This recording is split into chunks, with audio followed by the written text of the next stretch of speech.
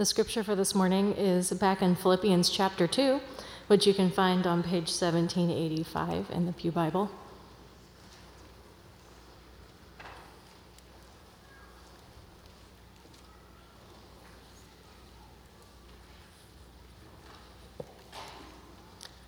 Therefore, my dear friends, as you have always obeyed, not only in my presence, but now much more in my absence, continue to work out your salvation with fear and trembling, for it is God who works in you to will and to act in order to fulfill his good purpose.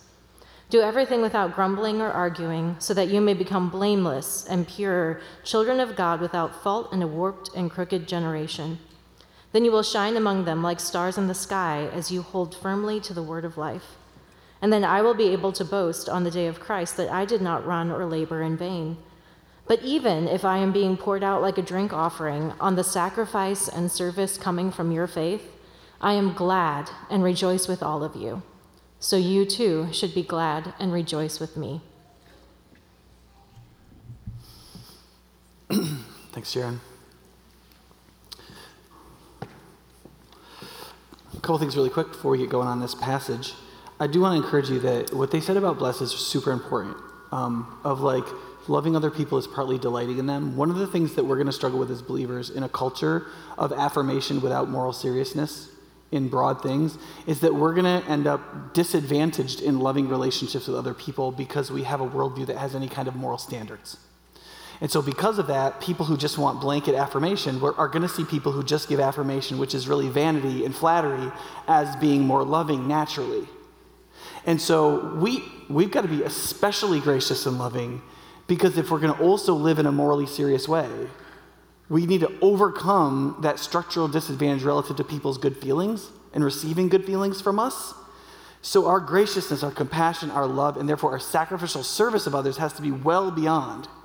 Because I'll just tell you, it's been heartbreaking, the moments where I've had people in my office say, part of the reason I'm struggling is because at my workplace or in my office or in this place, or it's my secular gay friends that are really the most loving people in my life, not the church.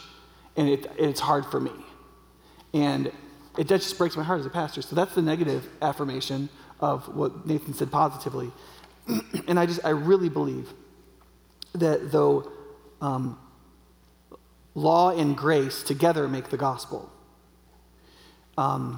we have to show the grace all the more, especially because believing in moral seriousness can make us curmudgeonly when nobody pays attention to any of it. Do you understand what I'm saying? When you have a worldview that has a moral and spiritual center, and then nobody does what you believe God wants, it's like everybody is on your yard and you're 85 years old. You know what I mean? And it just will make you curmudgeonly, and you have to get over that. Does that make sense? To love others. I'll preach that whole sermon another time. The Robert Marks things, the first one's going to be particularly being a Christian within a highly secularized vocation.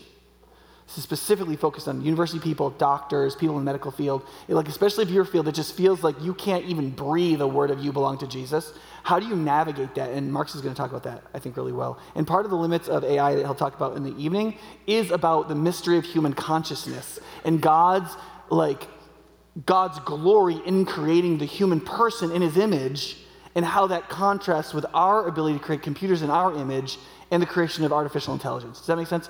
So even if you're not a programmer, I really think that invite your smart friend who thinks church is too dumb. That's really the purpose of this event. Invite your smart friends who thinks that church is for stupid people to that event, so that they can hear an incredibly intelligent professor talk about AI. Because sometimes just breaking up that bigotry will begin to lead them to Christ. Do you understand? That's part of why we have events like that, because church is not designed for people with IQs over 120. Okay, let's dive in. Oh yeah, the clothing drive, briefly. Sorry if that hurt some of these people's feelings. The church has to be for everybody, so it can't be designed for the elites, right? So we got to have some things where that can happen. Okay, so just trying to get my foot out of my mouth before. Okay, the clothing drive is a drive we're doing in conjunction with End Times Ministries. End Times Ministries is a strange name for a great church. They're on the west side of town. They're led by Pastor Bishop Apostle Godfrey Stubbs. He's a Baptist-costal, and their church is doing really great stuff. And this is one opportunity for us to partner with them, meet people at their church, kind of get connected to them. I had dinner with him and his wife. They were at our house till 11:35-ish. and we had a great time. So being part of that clothing drive is part of a partnership act that I think we're going to be doing as a church coming up. That's part of our multi-ethnic work, and you're going to hear more about that hopefully in the coming weeks. Okay, let's go.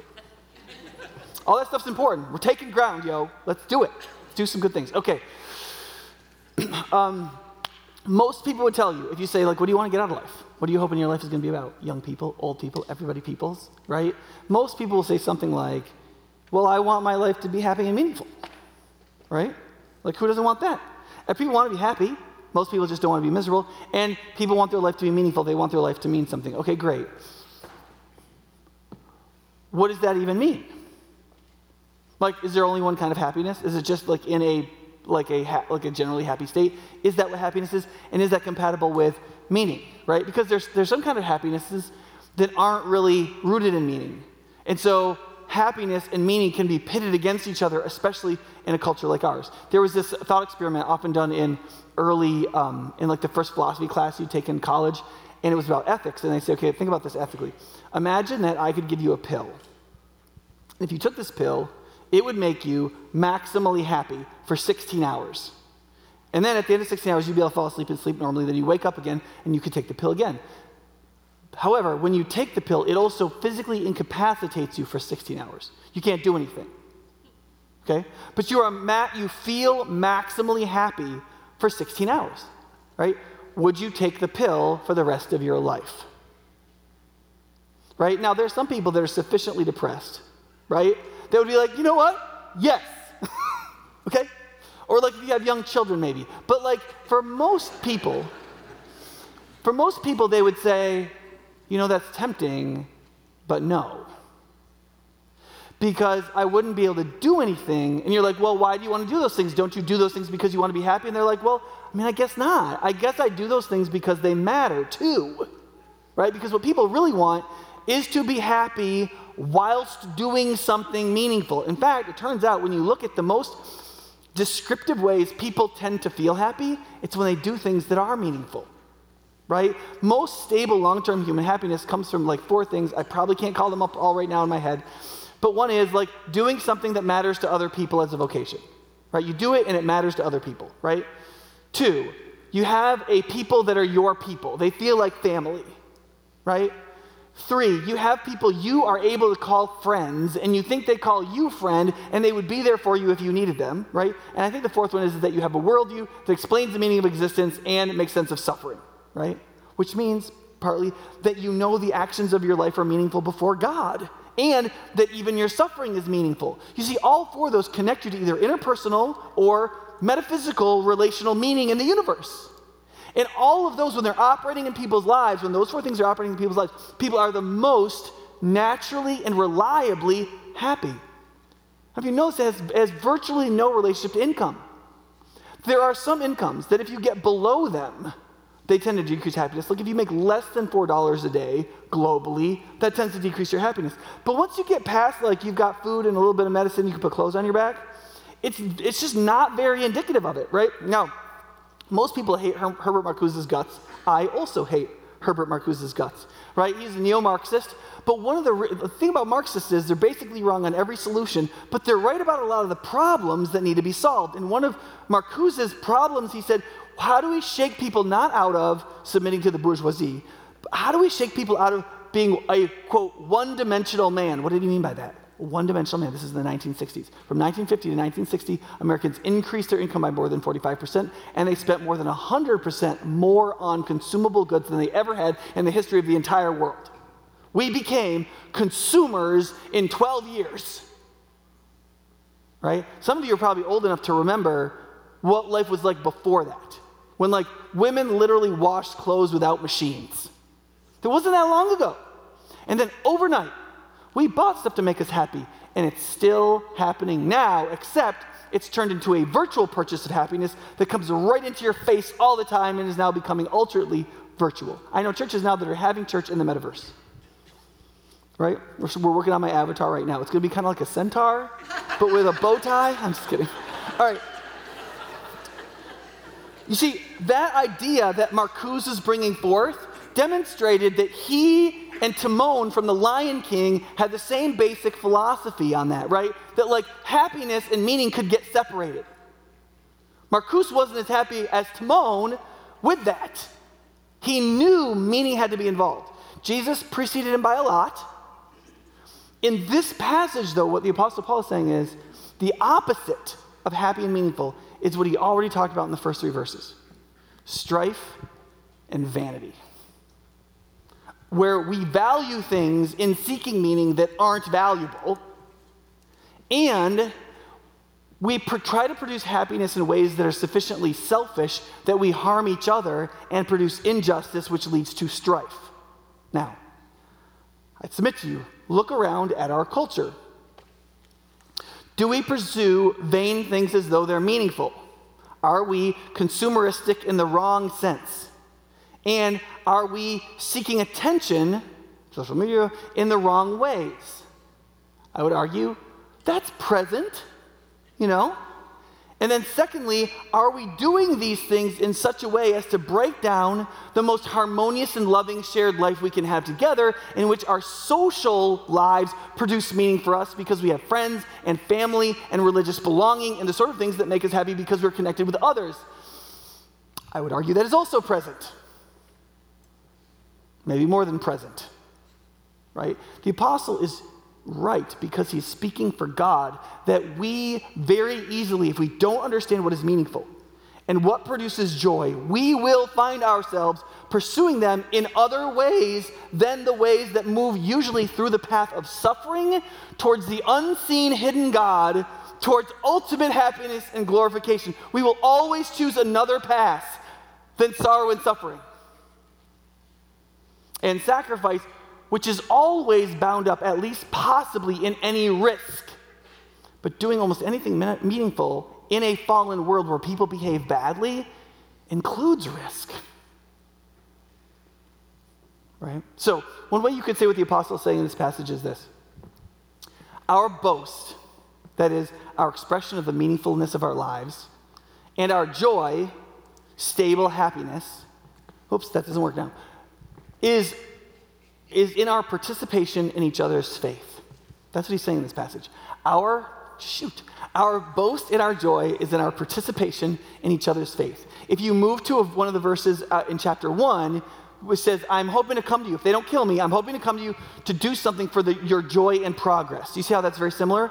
Your happiness and progress in sanctification, in holiness, in love, in growth and persevering faith, right? I'm hoping to affect that. Why? Because that's what's meaningful. So I'm going to come to you, and the result of me coming to you is your happiness and meaning, your joy and progress in the faith. And the result of that is that all together, we're going to make it in the faith, believing together, living a life of love, connected to one another, serving God with all our heart, soul, mind, and strength, caring about our neighbor, even if our neighbor can also be labeled enemy. We're going to make it together, and that's what matters, right? And all of that glorifies God. And so that's what I'm living for. And so his participation in their persevering faith is at the heart of what he finds meaningful and what fills him with joy. And he's telling them that's what you should find meaningful and what should fill you with joy.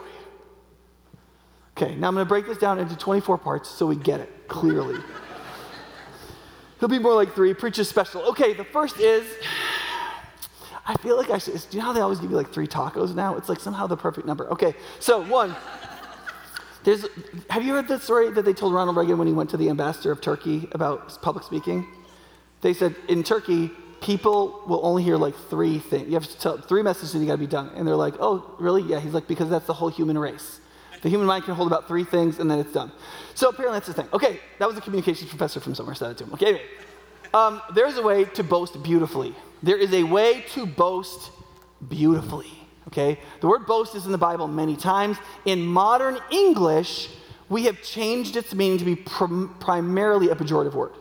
If you go to the dictionary even now, though, the pejorative definition comes first. Like, it's excessive, prideful, self-aggrandizing talk, right? And then it says, statement about one's success or something. It's like a morally neutral one, right?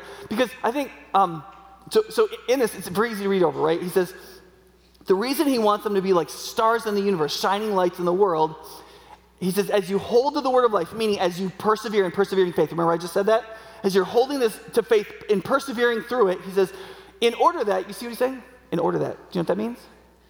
His whole hope in that thing is so something else will happen, right? He's saying that's significant for you and for the world, but you know why it's significant for me? He's saying it's significant for me so that on the day of Christ, the day of judgment, when I stand before Jesus, I'm going to get to boast that I was part of you.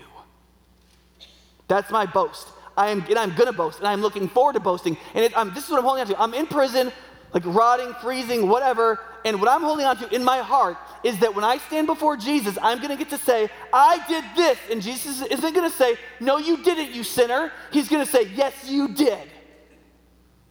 Right? Yes, you did.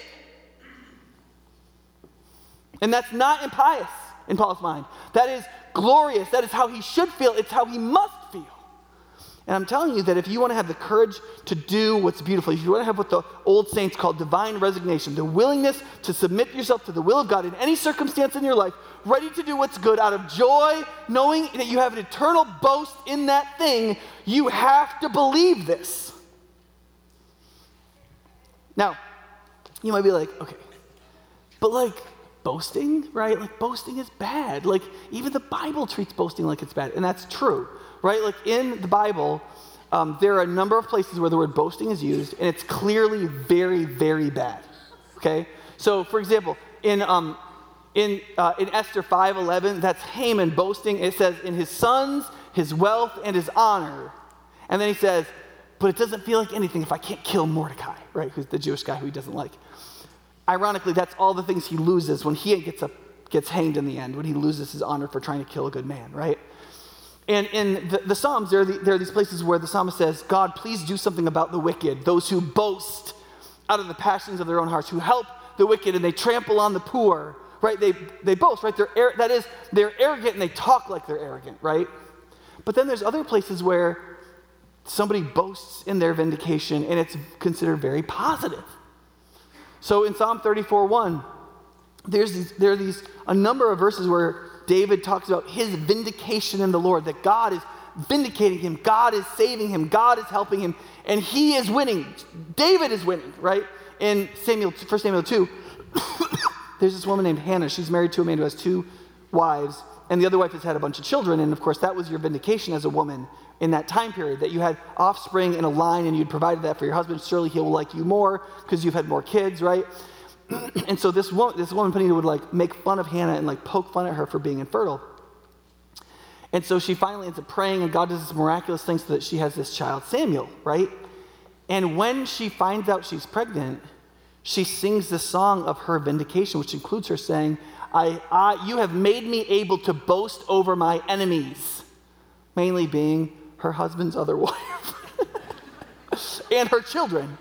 Because they were crushing her down and stomping on her face and pushing them under them because they were boasting arrogantly in what they hadn't deserved. Penina didn't deserve her fertility. She just had it, and it put her in a better place. And she should have been thankful to God and humbly boasted to God, saying, God, thank you that you've given me this gift. But it shouldn't have costed Hannah anything. The minute she turned and made it about Hannah, and she had to step on her head to feel better about herself and her boasting, it became the evil kind of boast. Hannah didn't want to kill the other lady. She just wanted to be vindicated from her shame. And she knew that God had done it. And that was her boast, right? And when Mary is carrying Jesus the Christ as this poor girl from who knows where, Nazareth, a place where people said, can anything good come out of there? That doesn't just refer to Jesus, it refers to Mary too, right? And she says, the Lord has done great things for me. He's lifted up his horn of salvation. That is, he's vindicated me. And he's vindicated the poor. He's vindicated all of the poor of the whole world in me. Because as a poor woman from a place where nothing good comes, he has made me the mother of the Messiah. That's a boast. And it's a good one. Right? Now, I basically just covered that. So look, a bad boast is, right from the earlier verses in this chapter, is full of selfish ambition and vain conceit, and they're impious. They don't recognize God's place and God's activity. Therefore, if you're boasting in something that's only true for you, because of the scarcity that it has in your behavior, that like you won the basketball game or you got the promotion, right? That's really not, when you boast at the cost of others, without a neutrality of it, and without them ever being your enemy, it's not noble, right? Because God has no favorites. God will punish the wicked and vindicate the righteous. God will give grace to all people, but he doesn't have any interest in that enemy being his enemy, and God takes no pleasure in the destruction of the wicked. He wants the wicked to be his favorite son. And so anytime we move against how God is actually working in it, our boast becomes immediately impious and a damnable offense, right? Boasts are good when they're worshipful, they're in line with what God is doing, they're truthful, they're not puffing us up with a false self, and they're humble in that sense, even though they're bold, right? Which means this. Before we go on.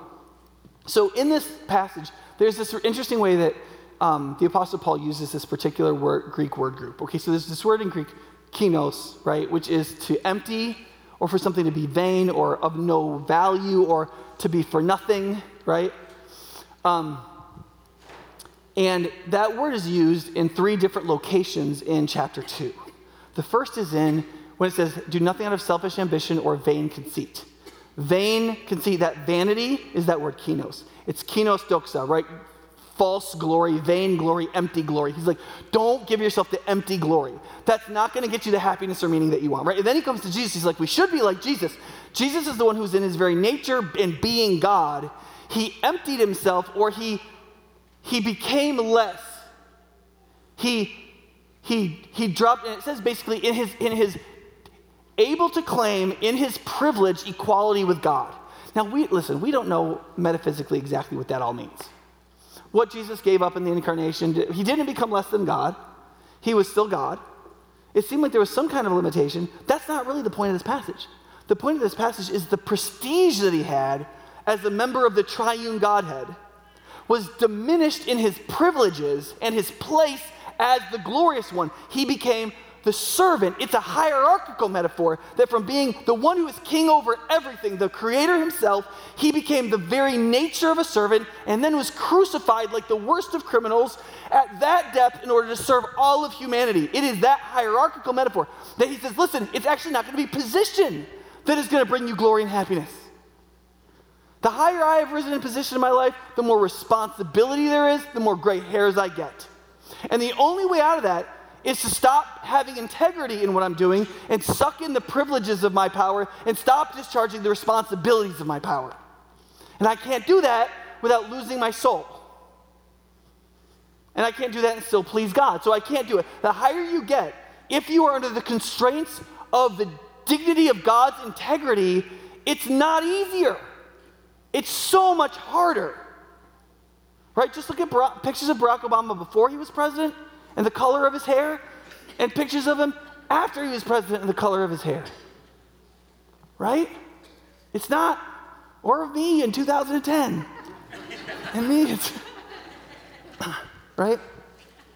And so Paul is saying, listen, actually giving up that hierarchical authority, becoming the servant of all, whatever it costs us in terms of sacrifice and suffering and service, that is the means. We should be like that. We should in that sense, we do want to empty ourselves of that claim to authority that does no one any good, right? And then thirdly, he says, my boast is that I didn't run in vain and labor in vain. Now, most of our translations just say run and labor in vain. It uses the word vain one time, or run and labor for nothing. The apostle actually uses it both times. He says that I didn't run in vain and that I didn't labor in vain. Why? Because he's emphasizing it. Do you see?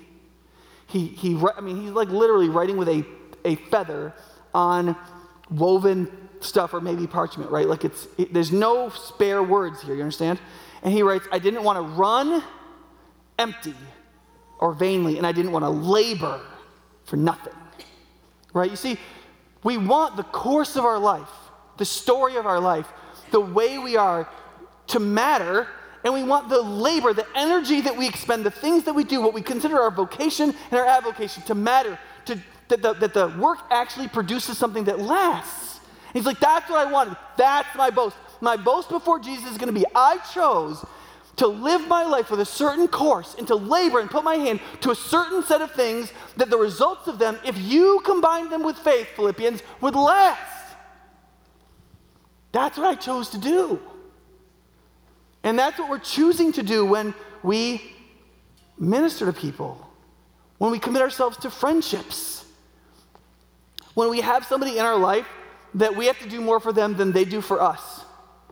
And we do it in Jesus' name, right? Remember Jesus said, it is impossible for you to offer somebody even a cup of cold water in my name and for you to lose your reward. Do you understand? In Jesus, anything done in his name, truly for him, the way he would want it done, the goods that he cares about, everything that we do that is that thing, there is a boast in it. You did not run in vain. You did not labor in vain in that thing. And you see, Paul said, I'm living my whole life to have that boast, that my life wasn't for nothing. But I'm going to tell you something. If we live our lives for getting attention online, if we live our lives for the next really great food we can get at that restaurant, and that look at that thing or buy that car that we wanted since we were a kid, and get those leather seats and get a little bit nicer house and do the blah blah blah and have all kinds of privacy and close that garage door and not have to invite anybody over and do and have perfect health care and drink and eat whatever. If that's what we live for, it will be kainos. It will be empty. It will be vain. It will have no accord in eternity. We will have labored and directed the course of our life for nothing. And I'm not saying that we all don't experience subjective meaning and value in all kinds of worldly things or just things in creation that we touch and feel and enjoy. But in 1 Corinthians, Paul says to another church, he's like, the things of this world, you need to use them like they're not yours to keep. You need to recognize that they are a passing thing, right? Solomon says, rejoice in the wife of your youth. And he means sexual pleasure in that context. And you should, and it's going to pass. Youth is short, and then it's over. And you should rejoice, but you should also, in that, he says, right, because of marriage, right, be forming a family and seeking offspring and seeking to love other people and to create a household that represents the kingdom of God in which Christ is glorified, in which there is true peace, in which he reigns, and all of that is part of it. So that even the smaller pleasures that are short and passing things are connected to a greater depth that is not empty, but is a course of life and is a meaning and work of life that matters and will last. And when you do that, all of the lesser things become more joyful, more pleasureful, because they truly do become more meaningful. Okay. So you could translate it like this, that the Apostle Paul is saying, don't seek empty glory, but empty, that's not a good spelling of that word, but empty yourself. It's like empty with empathy. Empathy. I like that. That's why Jesus emptied himself. All right, whatever. Of entitlement, and run and labor for what won't be empty one day on the day of Christ. That's what he's saying, right? Now, what that means is this. What we need to really understand is that every human being has within their heart the desire that is unquenchable to be vindicated, okay? Everybody wants some version of, you deserved to exist. Your life mattered. Well done, good and faithful servant. Nobody can, those who God justifies, no one can condemn, right? This idea that whatever has happened to you, especially how others have tried to hurt you, right? That is oppression. The opposite of vindication is oppression, right? So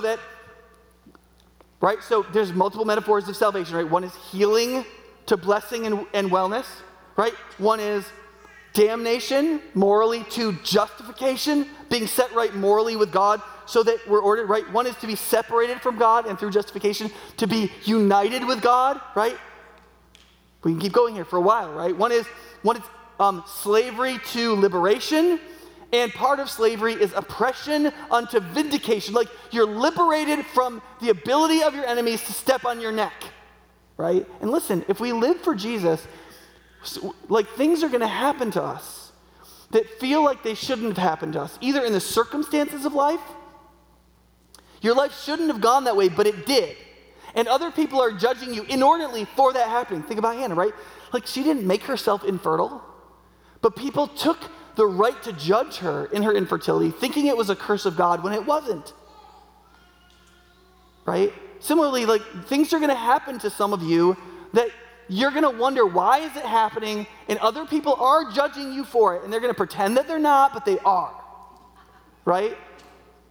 Like, you're struggling to come out of depression, but they really do think it's your fault. And maybe in some portion it is, but maybe in some portion it's not. And they have no ability to judge, and neither do you.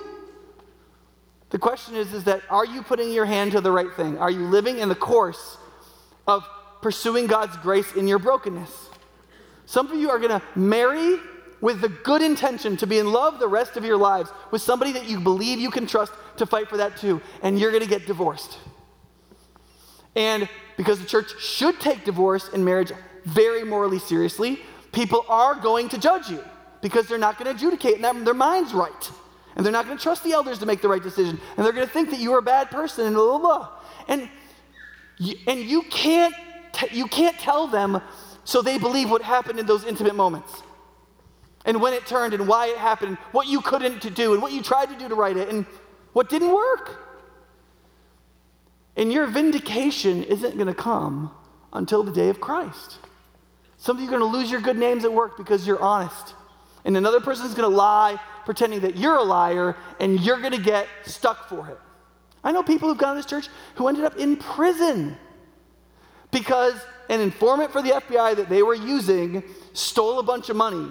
And it was conducive for the FBI agent to blame it on another person so that they didn't take the hit for their career because their informant stole $4 million. And that man went to prison. And it wrecked his family. And it, as far as I can tell, was not his fault. And he may never receive his vindication. I know a person who was a high-level army official and a girl who was struggling with drugs. He and his wife let her stay in his house. And in order to save face with her lawyer dad over something that happened, she accused him of sexually assaulting her, of raping her. Destroyed his military career when he and his wife were willing to take this girl into their house and care for her. It destroyed his life in a lot of ways, right? And he faced the suffering of it. He did what he could, and he lives as well as he can today, but he never has been vindicated. We all, on some level, long for vindication. Sometimes it's really fleshly. You just want your wife or your husband to admit that they're wrong, or your roommate to just do the dishes. You want justice to happen, and it's not happening. And friends, it's not going to happen. It's not going to happen because the wheat and the tares are growing together, and God's going to sort it out in the end. Because all of us must come to redemption of our will through his gracious invitation. And so he's going to let a lot of this play out, because whether or not we give each other justice, whether or not we believe each other, whether or not we receive each other graciously, even when those people seem to have failed, even maybe they didn't, but we still receive them, that's a test for all of us. It reveals who we are and who we choose to be. And that's all that God is trying to do right now, except for the million other things. And so Paul realizes that there is a vindication that he is living for, that he is hoping in, and that he believes beyond a shadow of doubt is going to happen. And you see, if you don't believe that, then you can't actually take the risk to do the good when you know you're going to be the sufferer of an injustice because you took the position of an unprivileged servant to do the good. Because some selfishly ambitious, vainly conceited person who cares nothing for concord and isn't trying to be like Jesus is going to stick it to you in that moment of weakness, because you're going to have an open flank that comes from courageously doing the right thing. And that's going to happen. And you might be like, well, God's going to protect me. He might protect you. He might not protect you. Because suffering can be a gift, and it might be what you need. And also, saving us from suffering is not God's main interest. I mean, Paul says it in 2 Corinthians. He says, listen, no matter what I suffer in this life, it's but a light and momentary trial. He doesn't say that flippantly. In comparison to the glory that will be revealed. Yes, the suffering that you're suffering, if it's particularly terrible, is particularly terrible. But in comparison, right? So compared to your neighbor, it might be terrible. But in comparison to the glory that's going to be revealed everlastingly, it's not really that big a deal. And you see, God can see both the relationship between you and your neighbor and also the relationship between you and the eternity that he's promised. And he knows that you can know that relative to your neighbor it's a big deal, and relative to the eternal glory that he has offered, it is nothing. Especially because suffering is one of the most productive realities if combined with faith to godliness, which is the greatest gift and is great gain and is good for everything, the apostle says in 1 Timothy. But your desire for that is ineradicable. The desire that your life would have a boast is right. Okay, I have to move on because there's only a couple minutes left. This is going to be really short. He says very clearly that there is joy. There is a joy that has a perfect equity. That is, that there's a joy that everybody has access to. It doesn't matter your education, how much money you have. There is a joy that is for you, which is the joy we take in each other's faith and perseverance, right? He says, my boast is in your sacrifice and service, your faith, the sacrifice before God that we are together, which I'll get to in just a minute. Everybody has access to that. Doesn't matter what your economic class is, doesn't matter how smart you are, doesn't matter how tall you are, doesn't matter how young or old you are.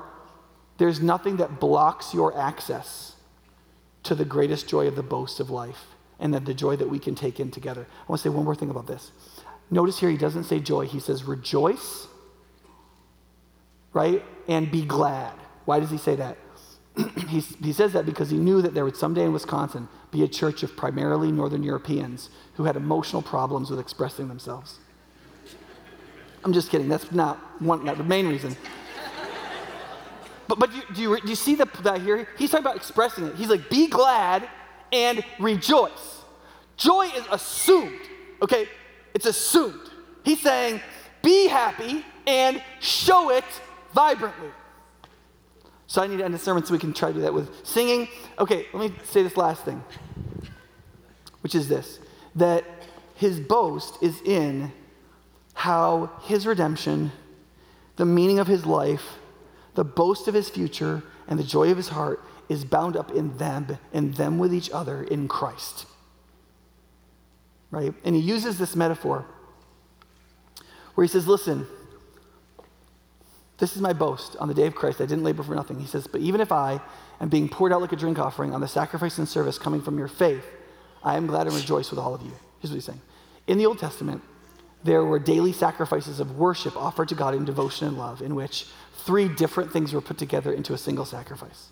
So they would have like a lamb that they would slaughter and prepare for sacrifice, and then they put it on the altar, and then there was a certain amount of grain that they would pour around the offering, and then there was a certain amount of wine that as it was burning, they would pour over the offering, and it would steam up to heaven, right? And it was the drink offering, and it was wine, right? And what would happen is that the drink offering would be gone almost in a moment.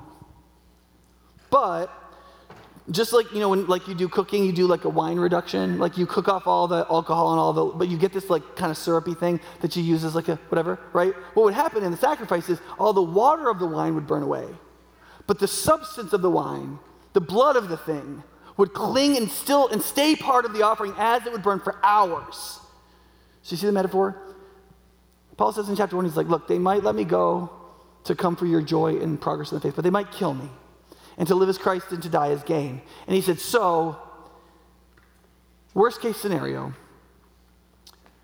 imagine the daily offering where the wine gets poured on the lamb and the grain. And the wine, it's like it's gone right away. But it's there. It's caked on. It's syrupy in the hair of the thing. And it's always part of the sacrifice that will burn for hours and hours and hours, right? And he said, and I'm the drink offering, and you're the sacrifice. Do you see what he's saying? If they kill me, in particular, his blood is poured out. Tradition says that Paul was beheaded, so like a lot of literal blood pouring out. Okay, it's not really a metaphor, kind of. You see, he's like, that's the thing that brought him joy. The relationship that he had with the Philippians, nobody could take away. No Roman centurion could cut off his head and end his boast. If they chopped off his head, his blood pouring out was just like wine being poured over a burning offering, and the two were forever connected with each other as worship to God. Just like Paul could never be separated from the Philippians. Just like we're supposed to never be able to be separated from each other. Do you see the metaphor here that, look around you at the ridiculous people sitting close to you. Like, look at us all.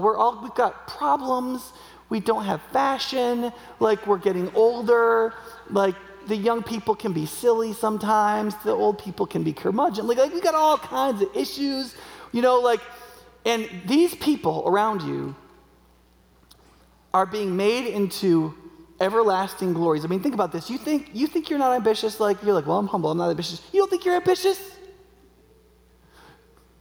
In faith, you are seeking to live forever, to be justified morally before the living God, to be healed from everything that has ailed humanity since the beginning of the curse, to be vindicated over every enemy that ever oppressed you, and to be glorified everlastingly in relationship to the God of all glory for eternal pleasure and interest in him relationally, knowing God personally as a friend forever. Don't tell me you're not ambitious. There's never been... it makes Elon Musk look like he's just playing with some toothpicks, whatever, right? Going to Mars, whatever. Putting microchips in your brain to talk without words, whatever. Buying Twitter and cleaning it up to be a decent place, okay, that's serious business, okay? But still, it's still not a big deal compared to the ambition of coming to God and asking for everything he's offered. And believing it's not too good to be true, that it's real, and that you can believe in the goodness of the hidden God because he has spoken and shown himself as the one willing to empty himself, because God himself believed that emptying himself was the route to the demonstration of the glory he already possessed and the greatest invitation for our imitation of that gloriousness, so that together we can become a sacrifice that is bound together in the fires of suffering, that even if something happens to me, I'm just a drink offering poured out on the service and sacrifice of your faith, forever bound together before God. You and I are our boasts. Those people around you, those children in the youth group, everybody you see and know here, the people who are our neighbors, they are our boasts. We are our boasts. It's not your singing of worship. It's us. It's the people. It's the immortal beings around you. It's their lives, their pains, their hopes, their loneliness. And us being there and caring and doing something, that is our boast. Because God himself emptied himself, became nothing, became obedient to the death of the cross so that he could be glorified, refilled to the highest place, and have the name that is above every name, to have the greatest boast there could possibly be, and to give us an opportunity to boast in a final vindication that he gives us. Believe today, believe now, believe this. And let the courage come into you necessary to do it. Let's pray. Lord Jesus, we pray that you'd help us as people to believe the truth, to be able to see what is unseen and yet spoken and shown through Christ, to believe in the work of your Spirit now, that these words are not dead, ancient words in a book of a great martyr, but they exist among us because of the presence of your Holy Spirit at this moment, bringing redemption to us and working in us. Help us as we sing these songs and as we reflect and as we think to be changed by these truths, to rise in courage and to carry a future hope of a real boast on the day of Christ in our hearts, and help it to change how we treat people around us so that we enjoy them. In Jesus' name, amen.